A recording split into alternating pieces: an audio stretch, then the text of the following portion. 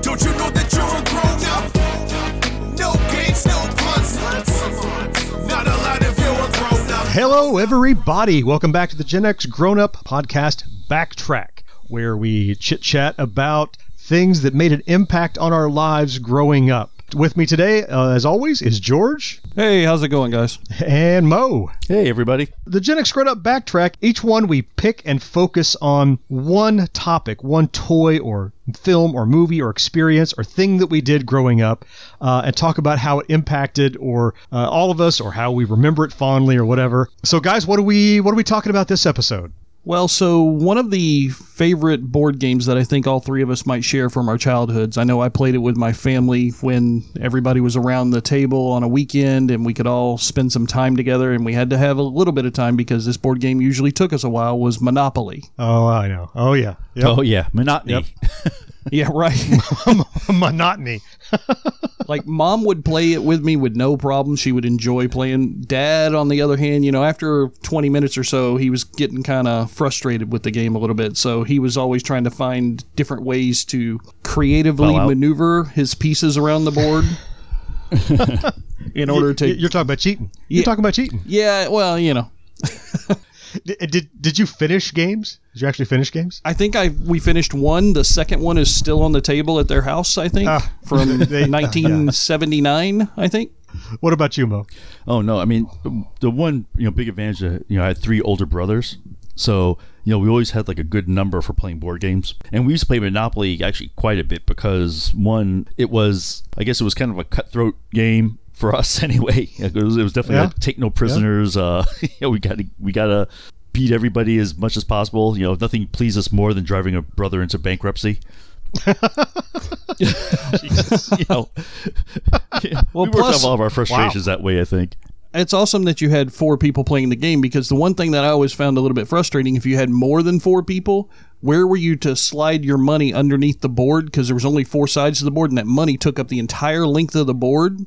So if you had like five people, then somebody was SOL because they had to keep their money off to the side or something. We played, like I said, we just played all the time just because it was something to do on either when it's winter, it was too cold to go outside, or, summer was too hot to go outside. And it was, and family was pretty big on like keeping to the letter of the rules. So we occasionally would do like the free parking thing and that kind of stuff. But generally speaking, though, we were like, stick to the rules. But of course, it was like the deal making would take longer than the turns. The negotiations that would go on to be like, hell, we could have negotiated NAFTA in this period of time. So I only ever had one box Monopoly set, and I still have it. I don't know when it came out, but I know it had to be when I was 12 or 13 or something, but it was the Deluxe Anniversary Edition. Nice. Oh, I think I have that one. Yeah, I think I have too. The big deal with it, you have there's like this spinning top thing that you could put all the properties in. Mm-hmm. Yes, exactly. And the houses and hotels are made of wood instead of plastic. Right. I have that set. That's the one we have. And there were a couple of special edition pieces. Yeah, there are a couple of special edition pieces. I played it with friends or whatever, but the big Monopoly memory for me was, so I have a big brother who is 10 years older than me. So when I was 12, 13, he was 22, 23. He was just vicious at Monopoly. He loved to play it with me, but he crushed me mercilessly. You would think a little brother, you kind of know. No, they don't. No, big brothers don't go easy on him. He's one of the best brothers in the world. He'll do anything for you, give you the shirt off his back. But in Monopoly, it is your ass. Yep. He would grant you no mercy. Yeah. So, I got no special treatment being the youngest at all. I just when I see a Monopoly board, it just I wince a little bit. Like your spidey sense goes up, like, oh, pain is coming, because it was always I just was crushed mercilessly. Well, and see, now I still occasionally I'll pull out that board game. We'll play it here with my family. My wife and my children now. I love playing the game because, when I was a kid, you could play with your friends on a rainy day and stuff, and that was always kind of fun. But the game would usually, for us, it would degrade very quickly into something else. We didn't have the attention spans that we should have for that game. Yeah. But now, because I'm the adult, I can force everybody to stay at the table until the game is finished.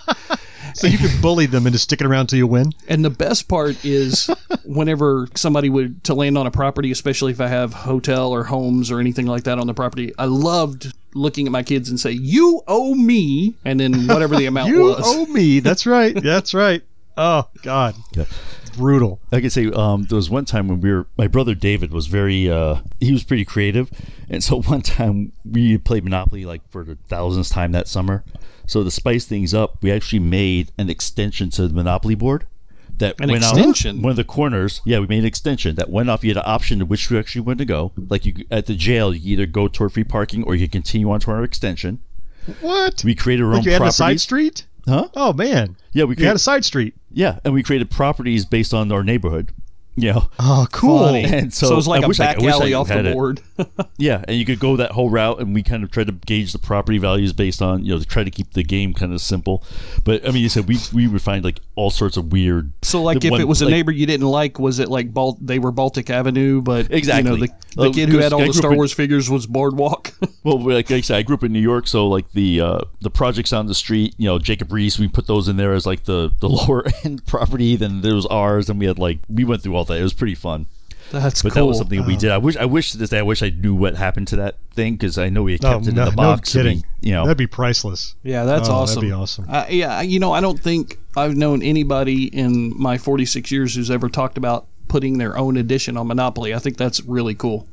That's neat. The beginning, Mo, you mentioned is monotony. It was called because they last a long time. Yeah. I read an article, I don't know, it had to be a few years ago, about the fact that the reason Monopoly lasts so long is because of all the house rules people tend to apply to it. I know I sure did for a long time. Like free parking and money and free parking. We used to put tax into free parking. Income tax or whatever, all that went in there, and then we hit free parking. You get all of it. What I read was like the reason games are intended, Monopoly was intended to crush people.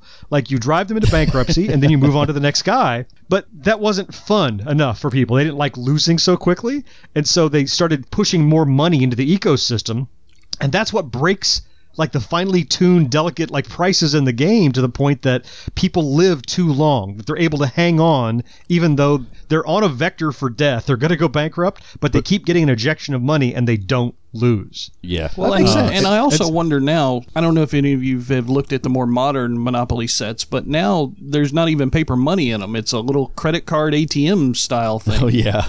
I mean, really? I haven't touched one. I haven't played in... I mean, Monopoly is a slice out of my childhood. I haven't played it in decades. Yeah, and I hate to be the old grouch of, back in our day, we didn't have shoes. But get off my lawn. I think having the paper money was an essential part of the game, not just for the playability of the game, but it really did kind of start to sink in those skills that you would have to have later on for handling, money and transactions and being confident. Yeah, I think you're right. I totally agree. I mean, I think it made it like money is real. Right. Like it's a thing you have, you gain it and you lose it. And I've seen those. I don't know if you're talking about. They have a little credit card and you swipe it or whatever. There's a RFID chip or something. But then what are you teaching kids about finance? Just just swipe your card. It's fine. Right, which is unfortunately the state of things today, right? Yeah. No kidding. They say one of the Monopoly rules that are out there that I don't think a lot of people realize is a rule is that there's a finite number of houses and hotels. Like there is a set number that you're supposed to have. On purpose. And when they're gone, you cannot buy anymore.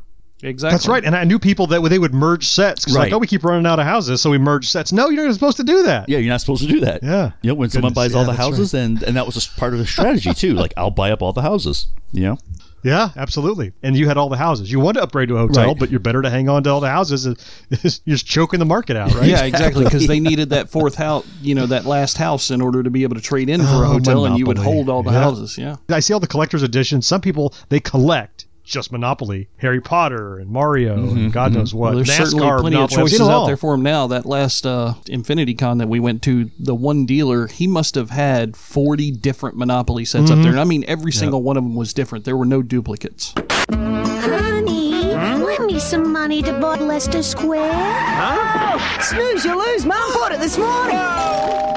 You've inherited $100. I'll take that for what you owe me for staying at my Mayfair Hotel. Wow. I know they've been trying to getting rid of some of the pieces, they I forget which ones. I'm not following that close. Yeah, they retired some pieces and they brought in new pieces. Yeah, and didn't stuff. I see? Was it the thimble that's gone now? Is the thimble? Yeah, I think so. I don't know. That would be heartbreaking. I know, right? The thimble's like the iconic piece. The thimble, the race car, and the horse. Those three. Yeah.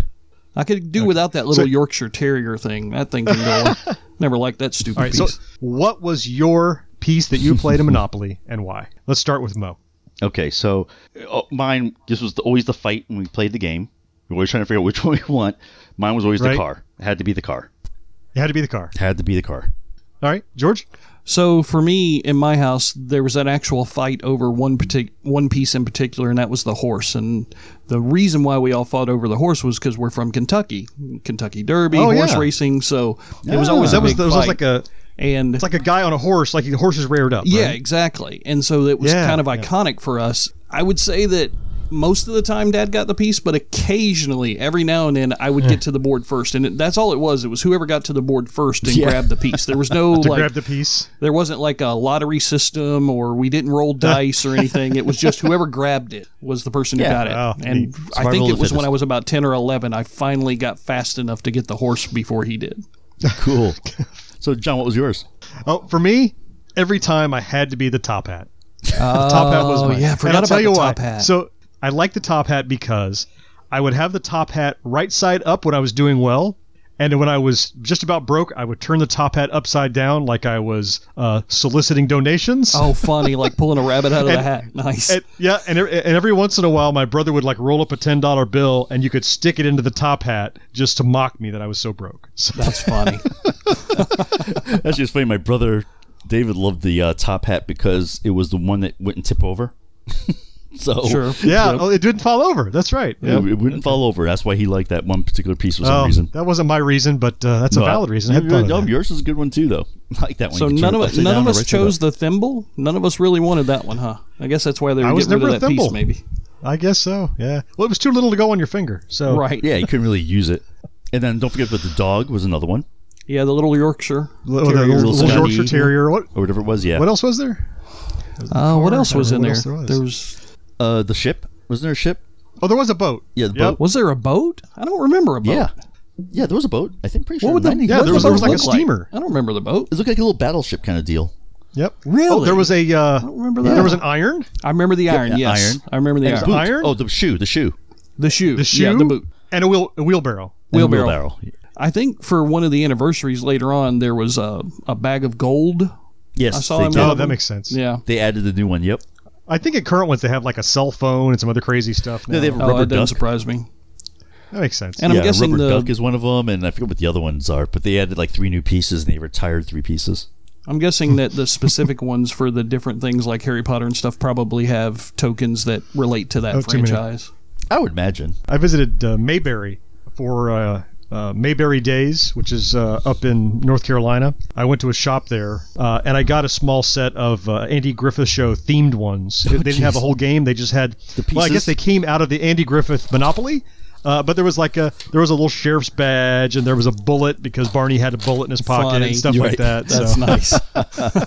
That's cool. I'm still always amazed about how you were talking about, George, like all the different themes, right? They're not really versions because it's all basically the same game. Yeah, it is. Yeah, licenses, franchises, themes. Yeah. Yeah, they're like skins basically. It's like a skin for the game. If you could add a symbol or a piece to a Monopoly game, what would be the symbol or piece that you would add, John? If you could add a symbol or a piece to Monopoly, what would I add? Oh, wow. You know, like the one thing that would make you happiest to play with, and not that. Well, so you must have an idea. What would you add? You first, and I'll think about it. I mean, I'd probably add a space shuttle. Oh, that's a good idea. That's a good one. That's a good idea. Okay. I think I would probably add a Galaga spaceship. Oh, that's a good idea. Mm-hmm. Yep. Oh man. I don't know what I think. You sparked a theme. If I had a choice, I would add like a little arcade cabinet. That would be nice. That would be cool. That would be a good one. Very cool. I was just curious. I thought that would, Yeah, no, that's a good idea. Yeah, good one. You're going directly to jail, fella. Don't pass go. Don't collect $200. Monopoly, a ruthless money game, whichever one you play. And now introducing the new magical Disney Monopoly from Parker Brothers.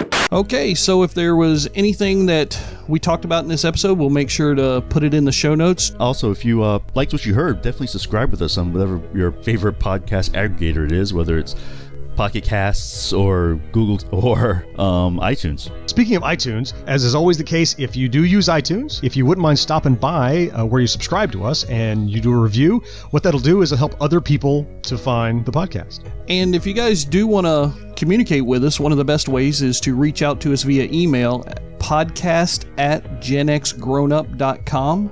And we'll be happy to respond to our one other listener besides ourselves. Hey, we may have two now. Listener.